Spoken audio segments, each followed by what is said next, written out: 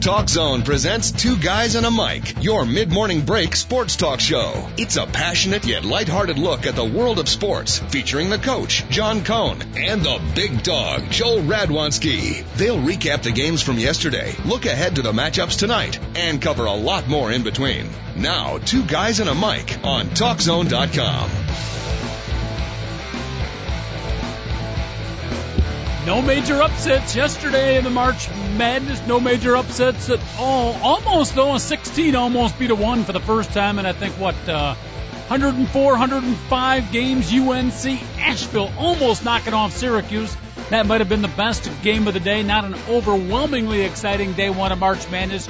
We'll see what we have in store for us today at thetalkzone.com. It's Two Guys and a Mic. We'll talk a little NFL football too. Brandon Marshall going to meet the press, and again, David Olson, 11 o'clock is the press conference. I love the way they schedule these press conferences right after our show. I mean, it's really very nice if the Bears don't interrupt our show and schedule all their big news at 11 o'clock. I appreciate that. We'll get off the sports page as well. Got a big St. Patrick's Day weekend coming up. We'll have a toast and ode to the green, if you will, here on St. Patrick's Day. Big Dog and a coach with you right up until 11 o'clock. Another gorgeous, well, not spring, it's still winter. Another gorgeous winter day here in the fine city of Chicago. A little bit of music, and then we'll kick off.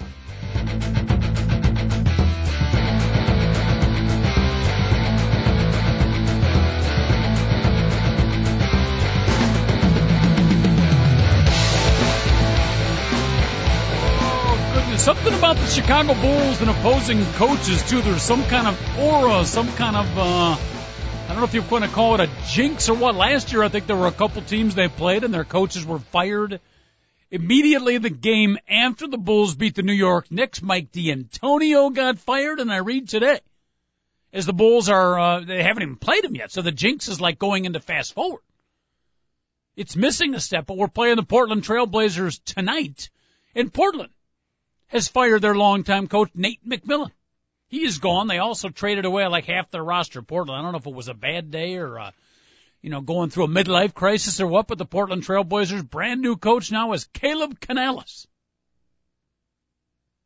There it is, ladies and gentlemen. Caleb Canales, your new Portland Trailblazer coach. Thank you very much. Again, yesterday, not a whole lot of upsets in the round one of the March Madness. I guess, the typical 12-over-5 game, that seems to become less of an upset and almost more of an expectation.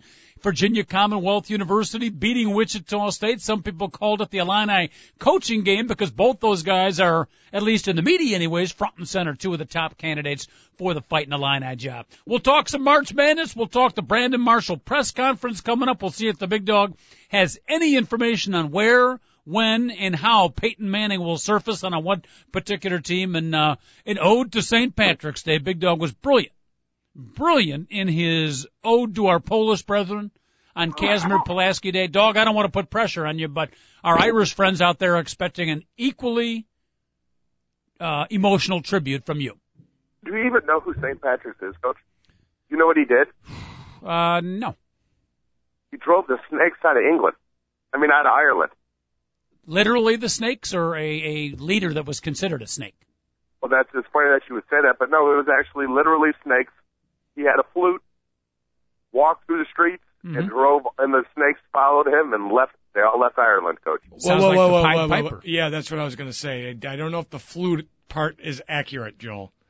Oh, that's the Pied Piper. Oh. But he did somehow got the snakes out of Ireland, and that's why. I get confused with the Pied Piper and St. Patrick's every single year, Coach. Because usually when I hear the story, it's at like 8:30 p.m. on St. Patrick's Day. And I never remember it correctly. And you've had a few imbibements at that particular point. How do you maybe I definitely have not had a few at that point. Wow, I was trying to be kind. Okay. I was trying to be kind. Maybe we're confusing the St. Patrick. There certainly was more than one St. Patrick. Right? Well, I know this. There's a new St. Patrick Church, and there's an old St. Patrick Church in Chicago. So there's at least an old and a new in the city of Chicago alone when it comes to churches. Mm-hmm. St. Patrick's High School, home of the Fighting Shamrocks. Pretty good basketball team this year. Head coach Mike Bailey, the Mercurial one. And I'm being nice when I say Mercurial, by the way. Oh, so that means he's hot-headed. Yes. Okay. Yeah. That's a good way to say you can't control yourself around children. Yeah, learn how to lose. That's all I can say. Learn how to lose. You know, fight for victory, but learn how to lose. By the way, before I forget at the end of the show, David Olson going on vacation today, Big Dog, heading out for a week of psychological reemergence. We are going to have assistant producer Randy Meyer sitting in all next week. So before I forget, wish David Olson, our producer, a good 7 days off. I don't know if he's going to be locked up. He's going to be in counseling. Hopefully he'll have a little time to spend with his family during those 7 days. Well, is he actually leaving and going on vacation with the family? Because if he is, I really feel bad for him. 2 young children. Yep. Going on vacation, that might be the most stressful thing a father could do. 3, because we're taking my nephew, too. Well, 3. Oh, have fun. 3 and a half. Nice relaxing vacation there, David. In Disney World. Did we mention, Big Dog, that the wife is in mid-pregnancy stage, so 3.5 kids? That sounds like one of the most relaxing vacations a man could ever want. That's nothing but pina coladas by the beach and restfulness, right? That's what it sounds like to me. Whoa. I don't know how he got pulled into that one. When a man works for 51 weeks and that's what he has to get for his week of relaxing. Yeah, oh, you will learn, hopefully someday, Big Dog, sooner than later, when you go on vacation with little kids. The term vacation is used in the loosest sense of the term. Now, David, the nephew going, is the nephew a calming influence or an instigator or somewhere in between? He's a daycare kid, and I'll just leave it at that. Oh, boy. So when they release him out into the wild, he just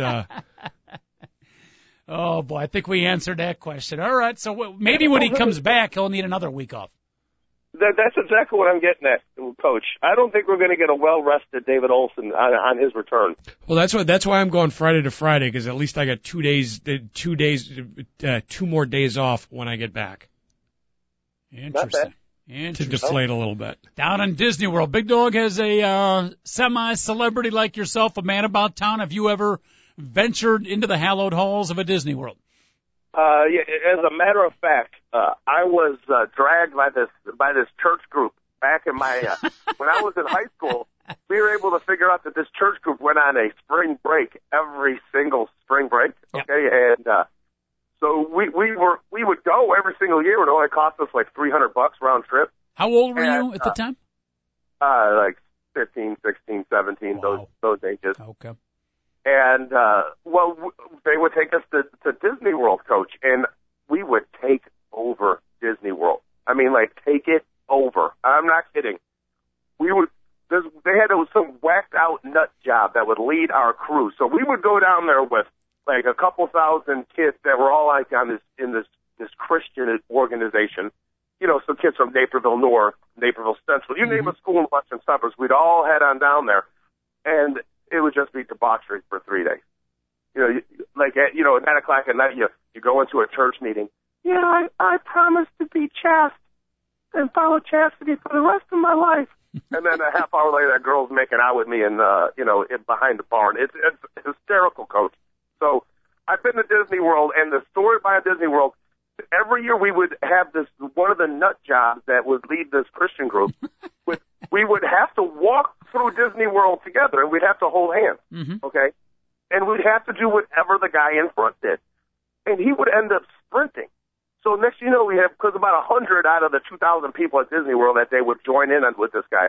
And all of a sudden you'd have a group of 100 people sprinting through Disney World. Security! Yeah, we got chased out of there. They weren't too happy about all the stuff that we did. Wow. What was the level of adult supervision on this quote-unquote 2,000-strong church group in the western suburbs of Chicago? I would have to say that the most responsible there was my friend Amanda. She was 15 at the time. She was probably the most responsible person on this trip. So we had adult supervision. But it was just funny. It was like it just was not right. You would think, oh, Joe's going down there with a church group. Well, the church group couldn't control us 24 hours of the day was the best way for me to tell you, Coach. Be careful because your Mrs. Radwanski is known to listen to this show, so don't divulge too many secrets of the teenage years. I think at this point, she realized I went to college, and whatever I did during those trips to spring break to Florida really could not mount up to anything that I did during those 4 years. But 4 years is the key, Coach. Not 4.5 or 10. 4 years.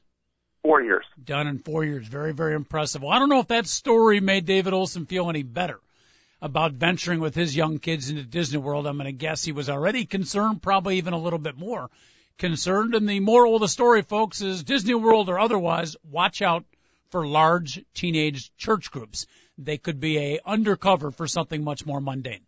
No, that's true. But I was just joking around about this one because actually, like my family members who have taken children down there have been like, "Wow, I was so worried," and came back, and it was like it ended up being a lot better than I thought. So it should be all right, David. Did you have any romantic endeavors on the boat in the Pirates of the Caribbean, or possibly it's a small, small world? It's a small world after all. By the way, everybody tells me how incredible that ride is, and I have no idea at that point. Krista Grayson, I don't think she has any idea either, so it all depends. It's a little disconcerting when that song keeps playing, though. It's a small, small world.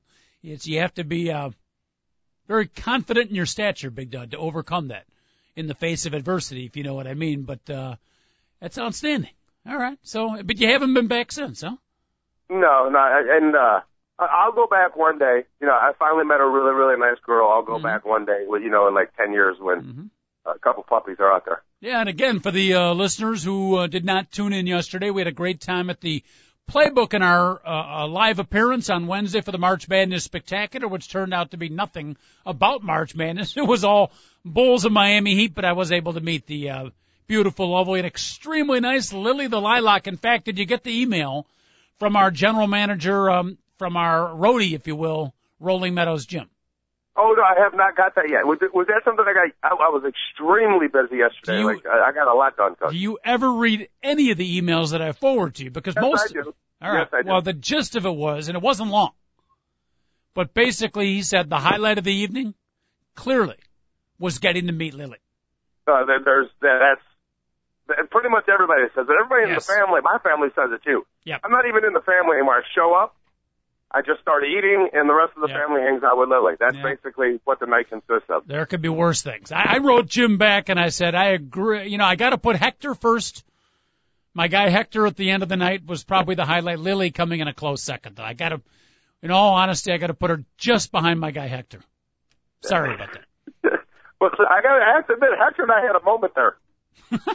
So I can understand where you're coming from. Yeah, Coach. and Hector's friends, based on that, if you and Hector ever do decide to get together in a more meaningful way, it looked like Hector's family would welcome you with open arms. They liked you. Oh, I love empanadas, Coach. Oh, goodness. All right.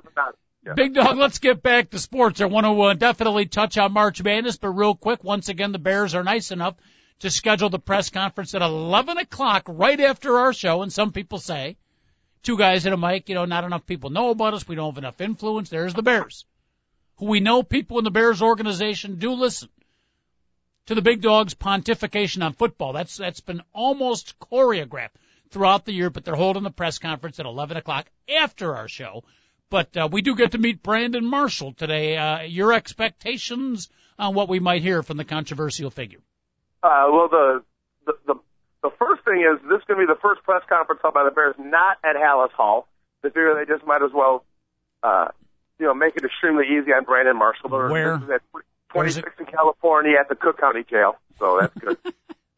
And then, as a matter of fact, the Bears are considering moving their training camp there to make it a lot easier. They finally have a number one receiver, and they'll stoop to any level to actually accommodate him. So it's good to know, Coach. It's good to know that if we're going to have a black eye and embarrassment in our organization, at least the guy can go get it as a number one receiver. So that we got that going for us. That's pretty much how it's going to be summed up. And if he messes up one more time, he can no longer say, "Oh, I have emotional issues and I need to see a doctor." Yeah, but see, the problem with that theory is there's been 4 or 5 press conferences and numerous, Big Dog, numerous sports talk hosts that have repeated your statements in the past 5 to 7 years.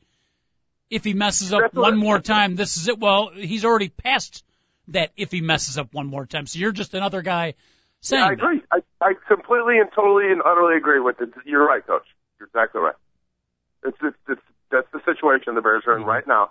They were so desperate to get a big-time wide receiver. And this guy is big-time. Look at the numbers and look at him. He's massive. Okay, and I don't understand how a guy who can run a pass route so disciplined could have somebody say something obnoxious to him, and then he wants to fight the guy. Get past it. There are going to be haters in life. You'll be the first one to know. Get past all that stuff. You have to be above the fray. I'm going to make a semi-controversial comparison here, but before I do that, let me just mention the somewhat humorous irony that the main character witness for Brandon Marshall was Jay Cutler, who all of a sudden is, becoming, the spokesman for Brandon Marshall. Well, Jay Cutler, up until about the last 5 games he played with the Bears, was a complete pud attitude-wise as well, right? So here's the guy speaking up for the character of Brandon Marshall. Not that Jay Cutler's anything bad, but I wouldn't call him a pud. I wouldn't call Cutler a pud. And especially since he basically had an offensive line in front of him that was getting him killed. He had a complete idiot as an offensive coordinator. I think all this stuff started building up where Cutler's like, I have nobody to throw to. I'm getting killed. I have horrible play calling. What's he supposed to do, walk around all smiley face? I know you should be, and everyone should be an eternal optimist. It makes life a lot easier. But to be honest with you, Coach, I'm not going to pile up on the Jay Cutler's got a bad attitude. Just like I will agree with you. I just lined up in the it's okay, Brandon Marshall just produced for us and don't do anything stupid to the Bears, and I'm fine with you. I admit I fell into that trap. I want the Bears to win that desperately, but I am not falling into that trap.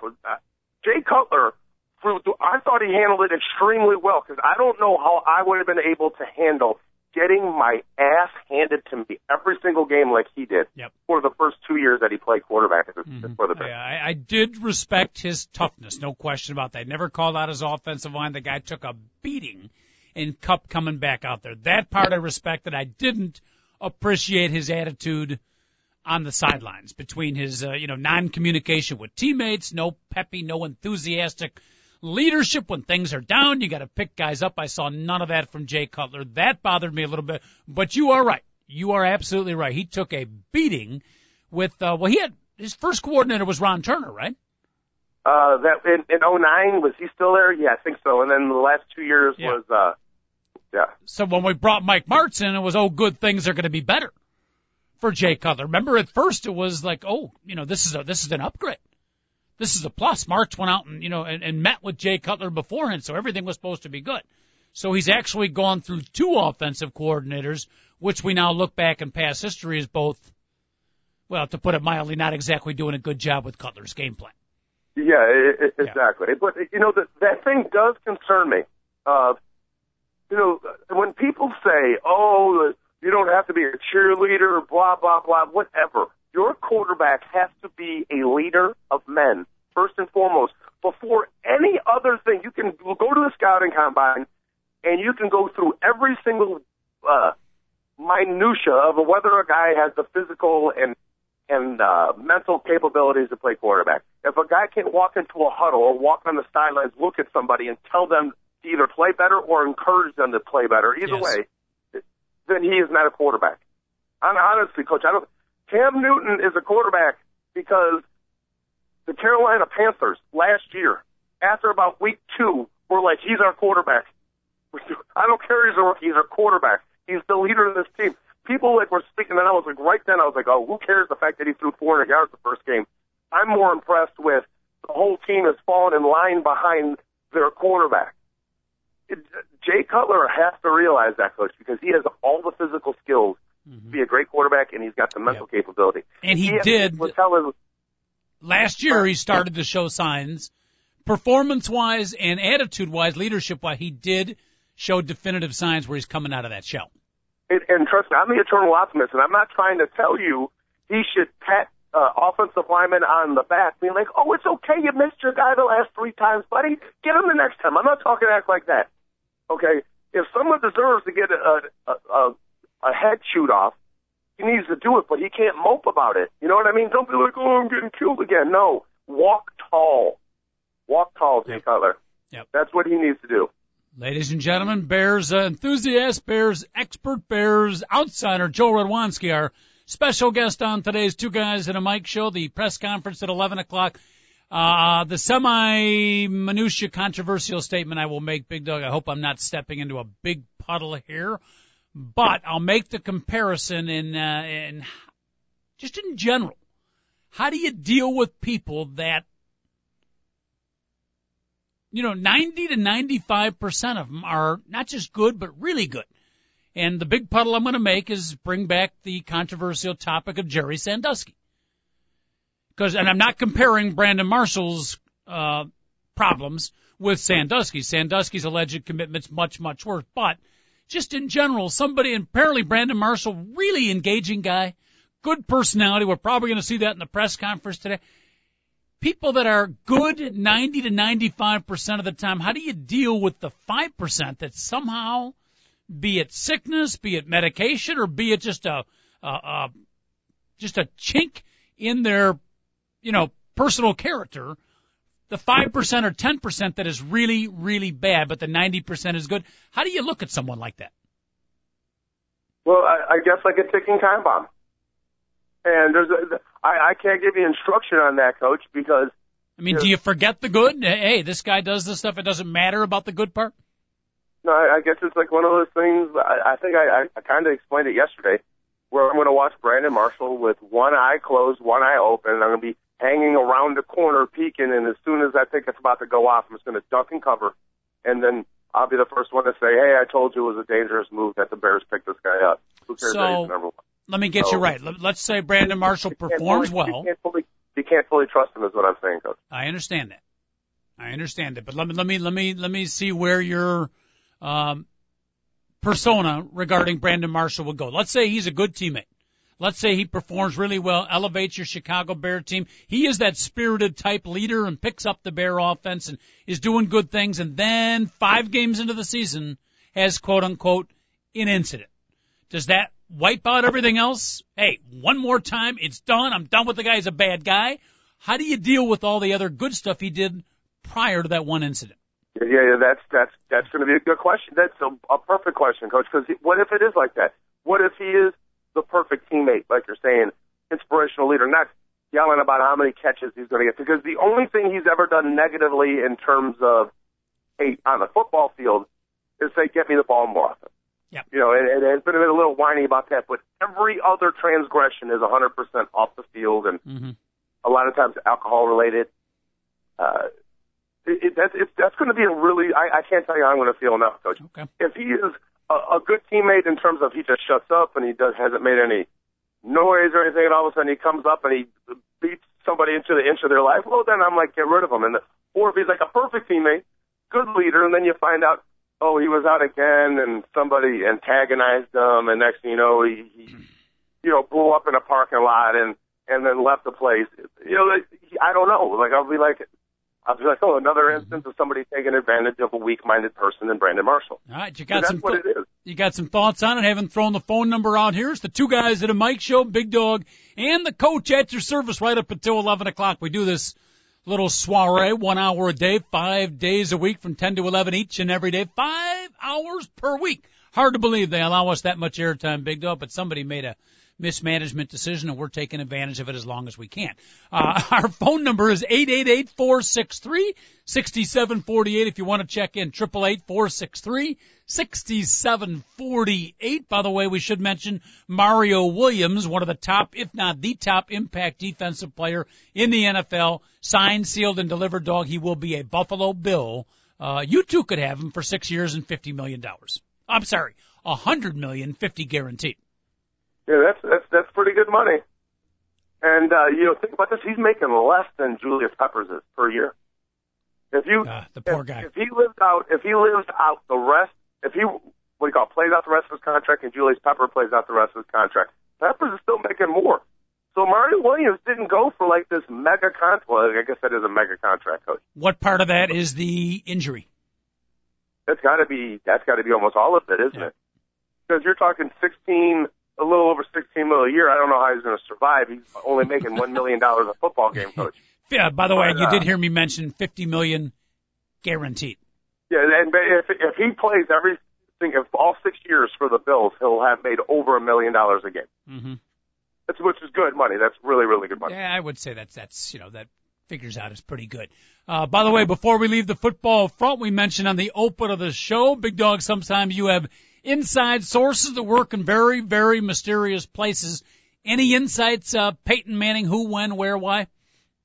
Well, I do know this is that John Elway and some of the other Denver Bronco brass is in North Carolina right now working out Peyton Manning as we speak. And they wanted to do it later in the day, and Peyton Manning's like, dude, I got basketball to watch. Get your butt here in the morning. Why is he? Wait, he wants it done by 11 in the morning. He's in North Carolina right now?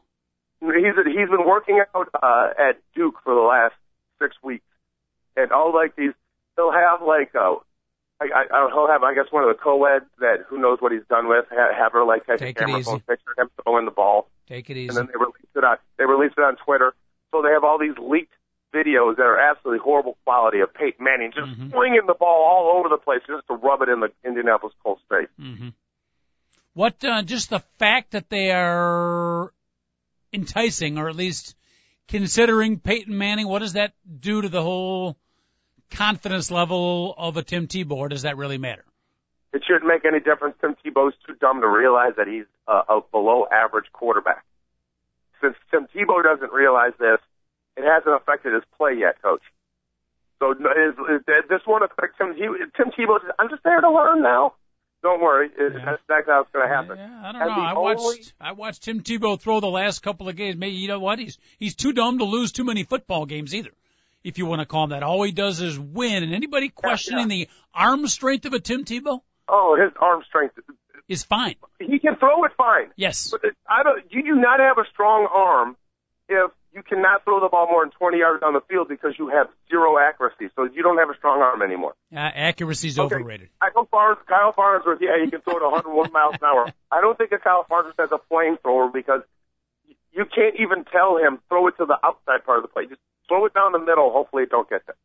So that's kind of like how Tim Tebow is. Mm-hmm. You know, but he didn't throw interceptions or anything. But if you're the Broncos, you don't want Tim Tebow as your quarterback because you know you're going to get your butt handed to you. Every time they play somebody for the first time, Tim Tebow beats them. They play him for the second time, what happens? Boom, they get blown up and destroyed. Okay? I mean, the Chiefs destroyed the Broncos in their second game. I mean, that's pretty sad. So if you consider that, Coach, if you're John Elway, he does not want Tim Tebow as their quarterback next year. He saw what happened. He saw them beat people 7-6. And everyone's like, oh, Tebow mania. Tebow played horrible for 58 minutes, and he made one throw. And now it's like, oh, we won because of Tebow. He's the only guy that he could replace Tim Tebow with would be Peyton Manning. The only way that John Elway, they are going to still make a fortune if they're going to throw more money on him than any other team. So if Peyton Manning's only going to go there if he thinks he has a chance to win the Super Bowl, let's be honest. I don't think a couple million are going to sway him, but the Broncos are going to throw a boatload at Peyton Manning, Coach. Yeah, and I think the two teams that he's down to, I mean, Arizona and Miami are supposedly still in the mix, but I don't think. I think Miami's out. Just to let you know, Miami is out of the mix. Oh, they are out of the mix. Yeah, officially. All right. Well, I think these two teams that he's working out for today, those are the best. Who's the second team? Tennessee. Tennessee, yeah. Oh, so they're there also. I thought it was just a Denver Bronco workout. Well, yeah, but the reason it's happening out there is because he's going to work out for Tennessee. Let me look it up. I read it this morning, but it's Tennessee and Denver. Looks like it's going to be one of the two of them are going to land him, and I think either situation is a perfect fit for him. Kind of cool if it's Tennessee because that's where he played his collegiate football. Yeah, and no matter what happens there, they're going to love him. So the pressure is just to be Peyton Manning for the people who love you, not you have to be Peyton Manning, the guy that threw 49 touchdown passes in 2004 and throws 40 every season and 4,500 yards and wins every game. You know, I think Peyton Manning can handle that pressure, but that is a dramatic point of view. And it's pretty cool, coaches. He's been working out at Duke for like 6 weeks. Like 3 weeks ago, he had on an Indianapolis Colts helmet as he was working out. Wow. Working out. The day before There was something released before he was released, like some video release. He was wearing an Indianapolis Colts helmet. That's cool. I like that. The day they cut him, comes to Indianapolis, says a few words. The next day, he has a Duke helmet on while he's working out. By the way, my sources tell me that Duke basketball coach Mike Krzyzewski has changed his throwing motion a little bit. Nothing major, but just a few you might notice next year, just tinkered with a little bit. What do you got, David? Well, I was going to say he met with the Titans officials yesterday. He's probably going to work out for him this weekend. Yeah. But the Tennessee legislature they passed a resolution saying we want Peyton Manning. Stop it. Seriously. Right, that's tax dollars at work, state of Tennessee. Thank you very much. That's our signal, Big Dog, to move on to basketball talk. Oh, please. We got enough football talk. That's our football news and notes. Again, the Brandon Marshall press conference at 11 o'clock. Before we get into March Madness, and by the way, right at the end of the show, the Big Dog will give some highlights, tips, some do's and don'ts of the St. Patrick's Day weekend for those that will be out and about. So that's still coming up. Again, our phone number here, 888-463-6748. Just on the pro basketball front, Big Dog, I don't know if you heard me at the opening of the show. You were having apparently a somewhat heated discussion with producer David Olson, but I mentioned the Bulls and opposing team coaches. The aura continued. Mike D'Antonio getting fired or resigning after the Bulls beat him. And now the Bulls are playing Portland tonight. In Portland, even before the game is played, they fire their coach, Nate McMillan. You'll be happy to know, Big Dog, that the head coach for the Portland Trailblazers tonight, as they take on our Bull, is Caleb Canales, getting his first NBA coaching game as a head coach. Did Nate McMillan have sex with the GM's wife or the president's daughter?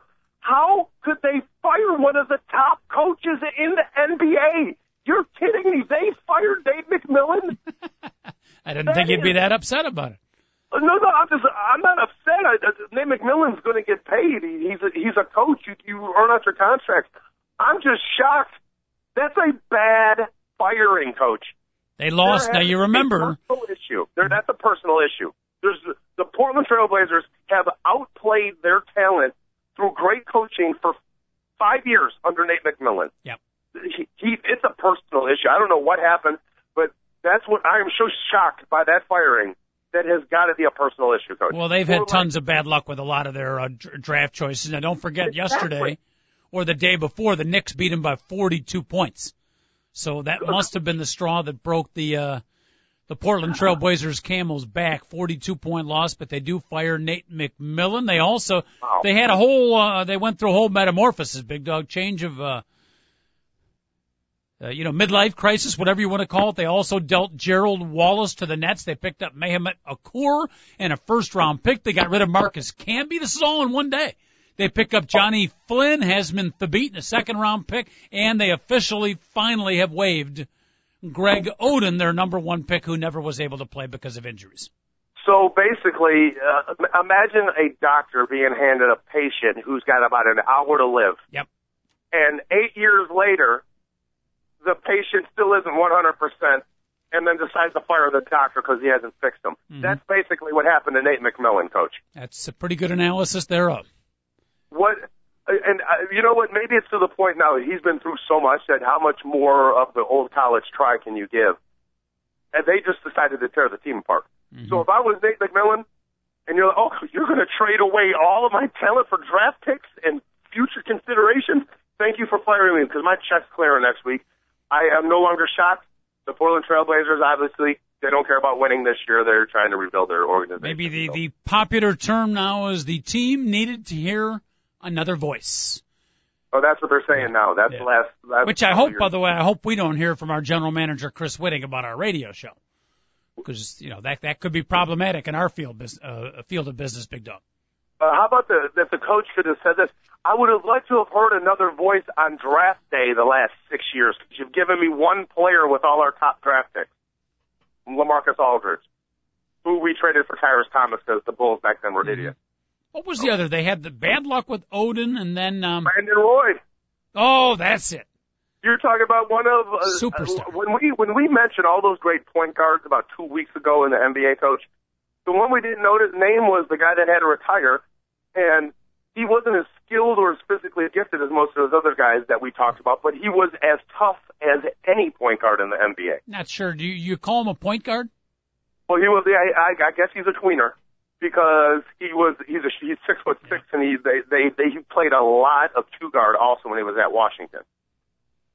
So they could have had one of the great threesomes, with Greg Oden, Brandon Waugh. I still call him Waugh in honor of Patrick Waugh, the goalie, and LaMarcus Aldridge has become a flat-out star. That threesome, which they pictured leading the Trailblazers to greatness in the NBA, unfortunately, only one of the three have panned out because of injury, something you can't control.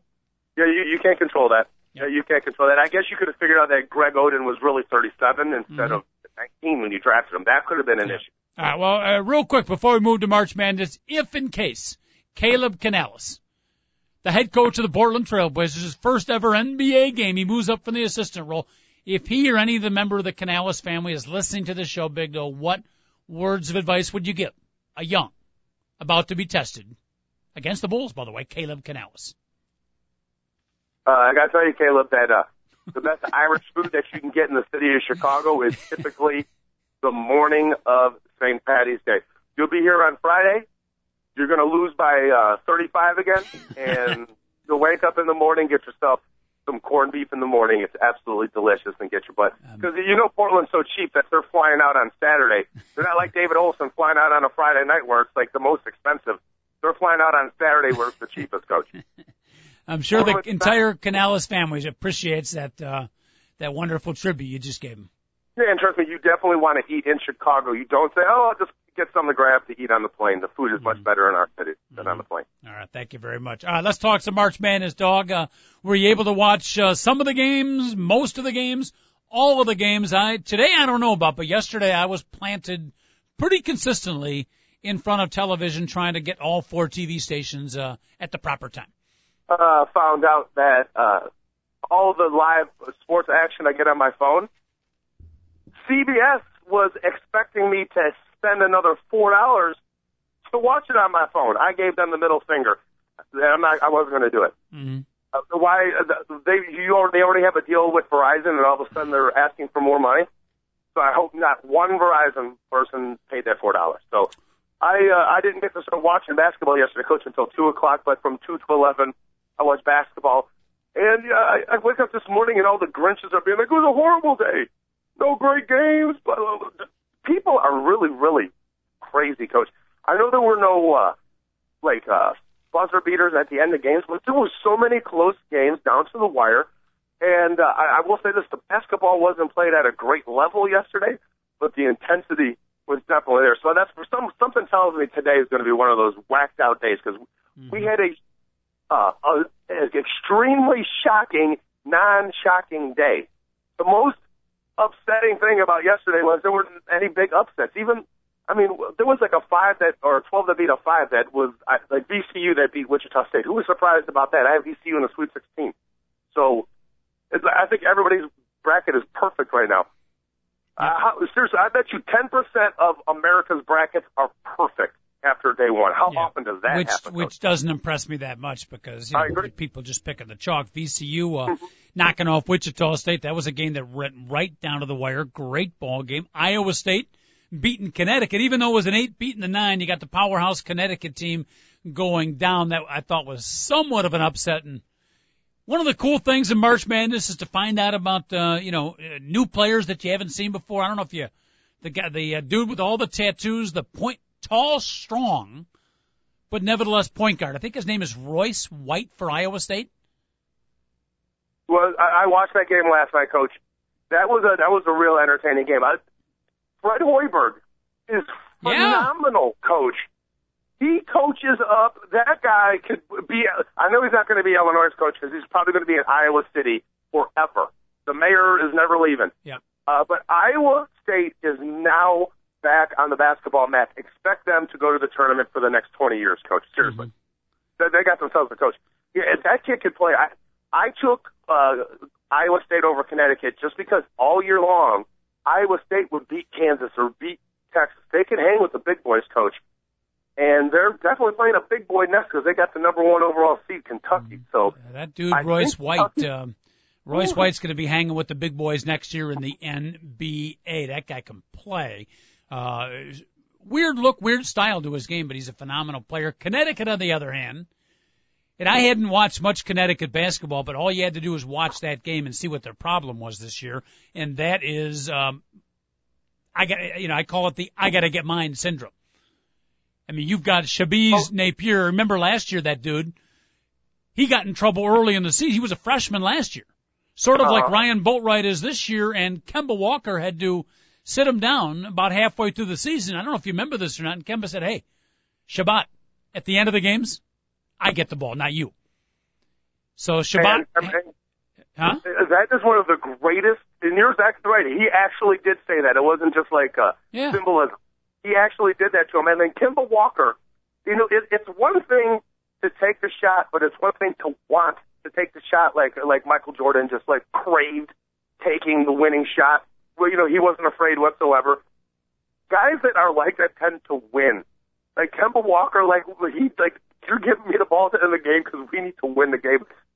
He had one of the greatest runs any college players ever had. But you got to take the correct shot. And the problem now is, Shabbat is a sophomore, and now it's quote unquote his team. But you also have Jeremy Lamb, who wants to get his shots, and then you've got this year's Shabbat, the kid out of East Aurora, Illinois, who is just an incredible player. Ryan Boatwright.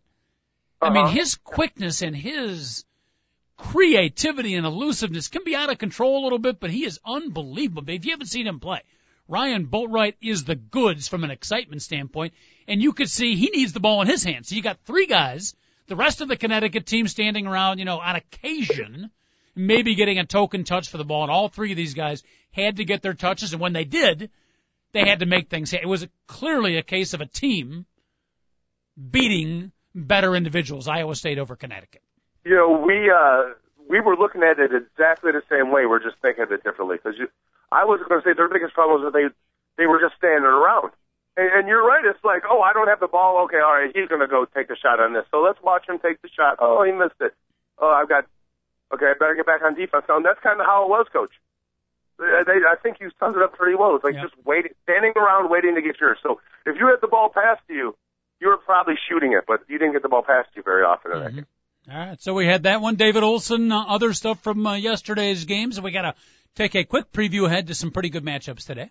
Yeah, just a quick bracket fact. With there being no upsets yesterday, on ESPN's bracket section, there were roughly 17,500 people that had every single game correct.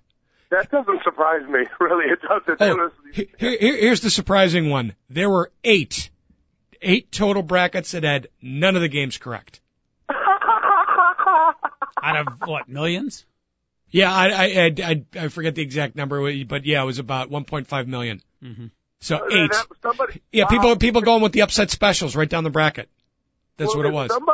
If somebody did that, if they can go today and go wrong, they will not get one game right in an entire tournament because as soon as you get them all wrong today, you have no teams left. So technically, you could say you had a perfect or a perfectly imperfect bracket. They still have a legitimate shot at that today, Coach.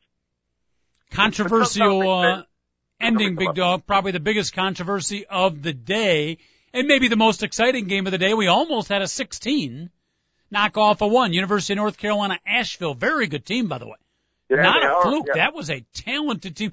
Almost knocked off Syracuse. So your comments on that game and in particular, the couple of questionable calls at the end of the game.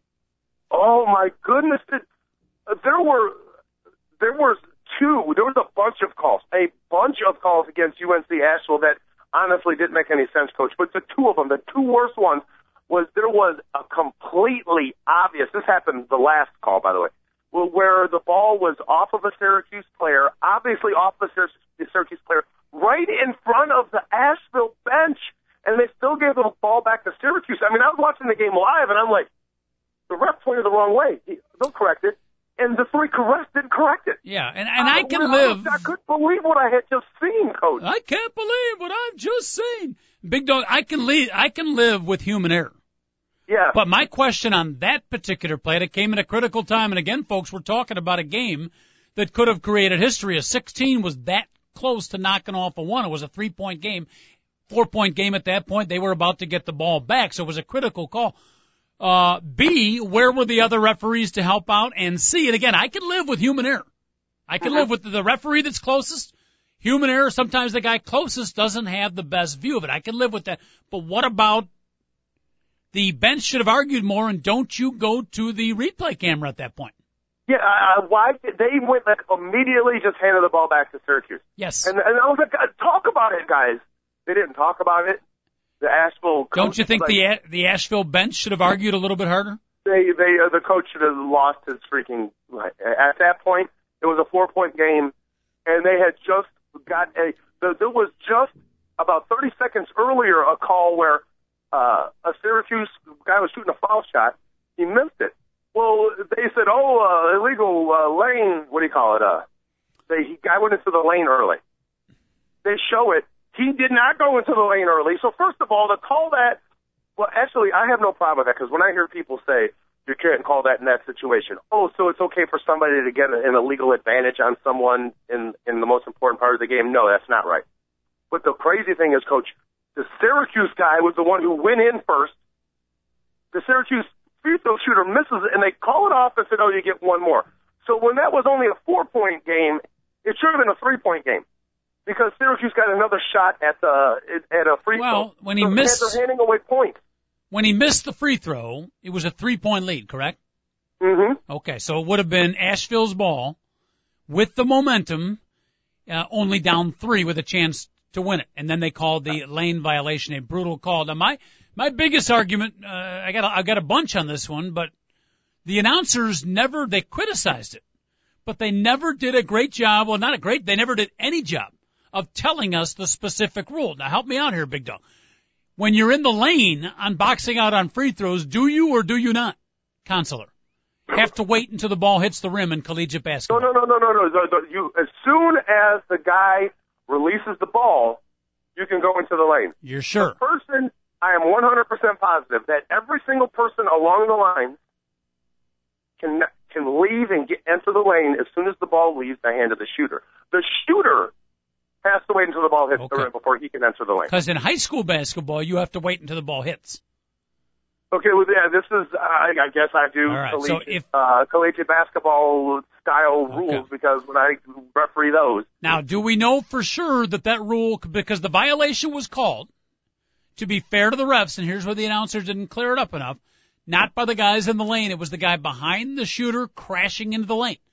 Does the rule, and here's where I think the announcers might have messed up, does the rule specifically state that if you are outside the 3-point line, you're not one of the guys in, on release of the ball, you can crash in?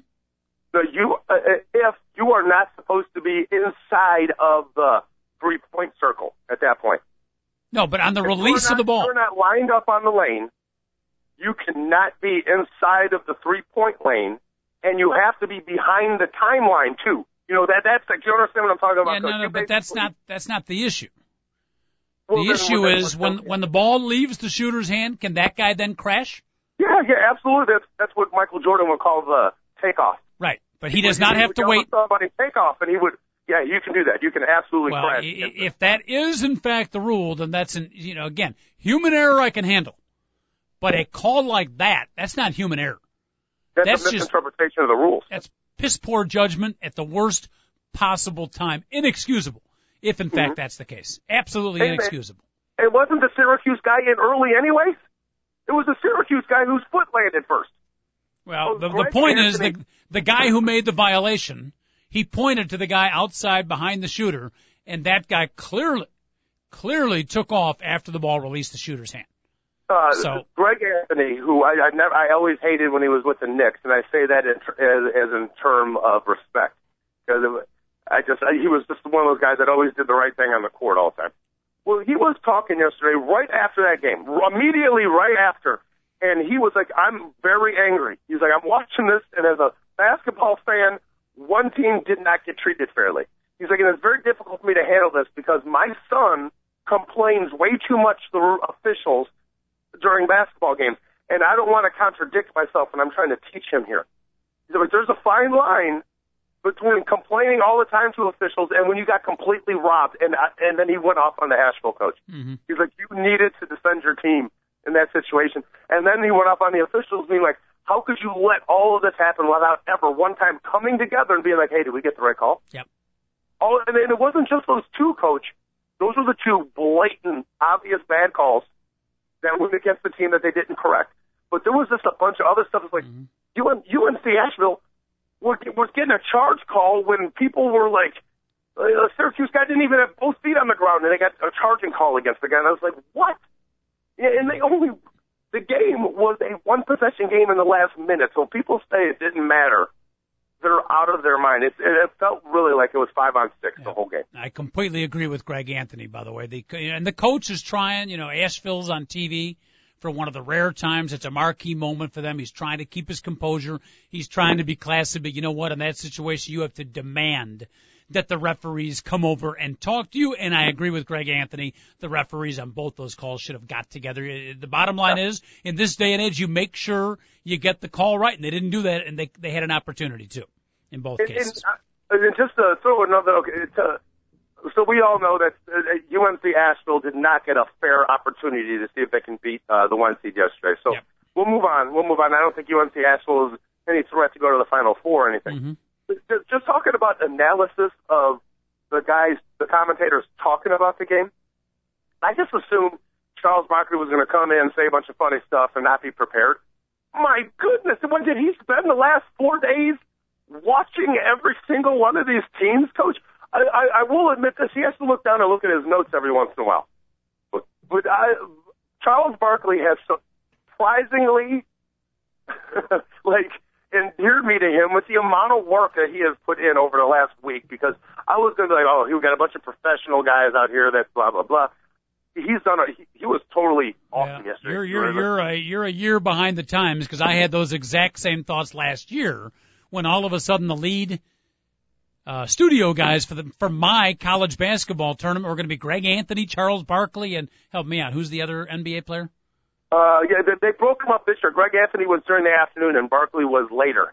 Kenny Smith. Yeah, and Kenny Smith. And I thought, they're bringing these guys in to do college basketball. They won me over last year. They absolutely knew the game, not just the little, the extra part of it, but you could tell they had followed the college game. They knew some of the insights. I was impressed last year, and I'm right with you again this year.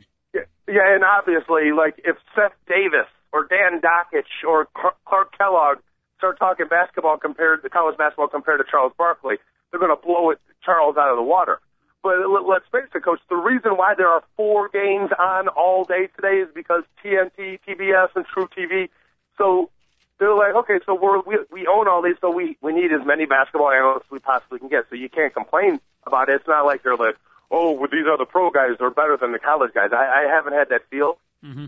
But everywhere they're on all 4 of those channels, you're either getting a game or in-depth analysis from either a pro guy or one of the college guys. So, again, I'm just going to tip my hat. I can't wait. I'm going to sit on my butt all day long, watch basketball all day long, and then work out for about an hour and a half in the middle of the day, Coach. Yep. Sounds good to me. I'm fired up. More March Madness to come today. I'm right with you, my friend. Great games tomorrow. There's some quality matchups both Saturday and Sunday. And like we said yesterday, when Sunday is done, when we reconvene on Monday morning at 10 o'clock with assistant producer Randy Myers at the helm, as David Olson will be out for the week. But when we reconvene 10 o'clock on Monday, Big Dog, the 68 teams will be down to 16. The bloodshed goes that quickly.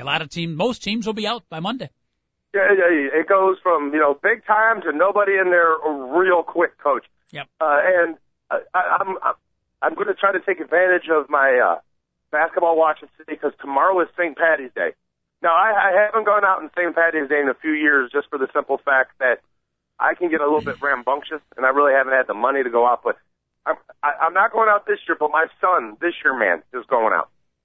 This year man will be outstanding. Any particular location our Two Guys and a Mic fans might be able to look for This Year Man? And by the way, This Year Man does have his own Facebook page. Check it out. This Year Man. Yeah. Where might This Year Man be? Well, This Year Man has a couple people that are trying to promote him. One of them is an old high school friend, and I think I'm going to let her be the actual promoter for my guy. But he's going to start in Wrigleyville and continue throughout Wrigleyville all day tomorrow. And there will be camera crews.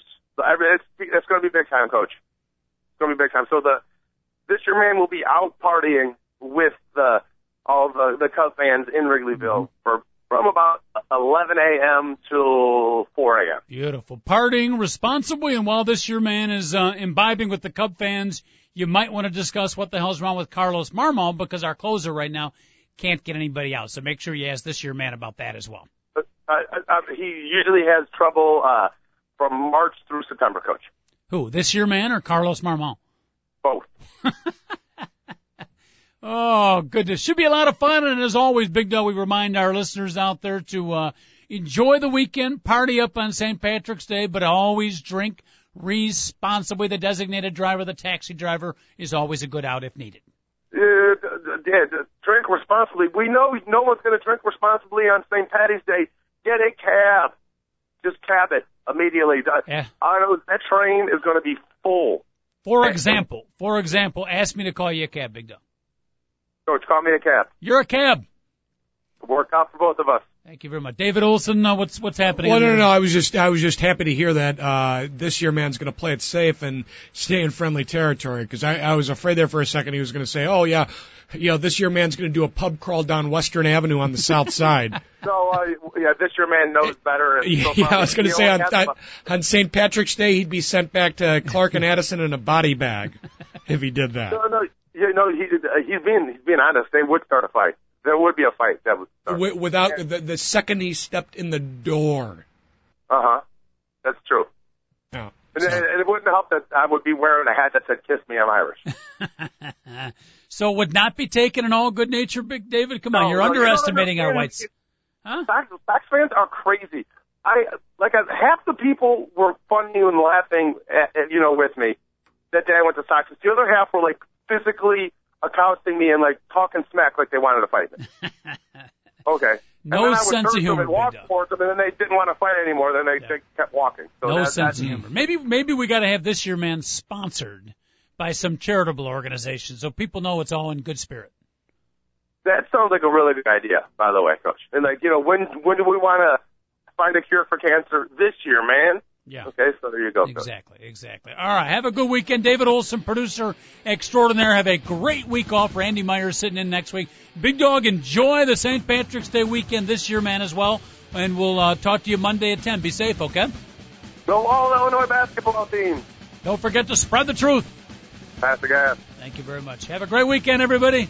Monday at 10 o'clock. Don't be late. TalkZone.com. Two guys and a mic signing off.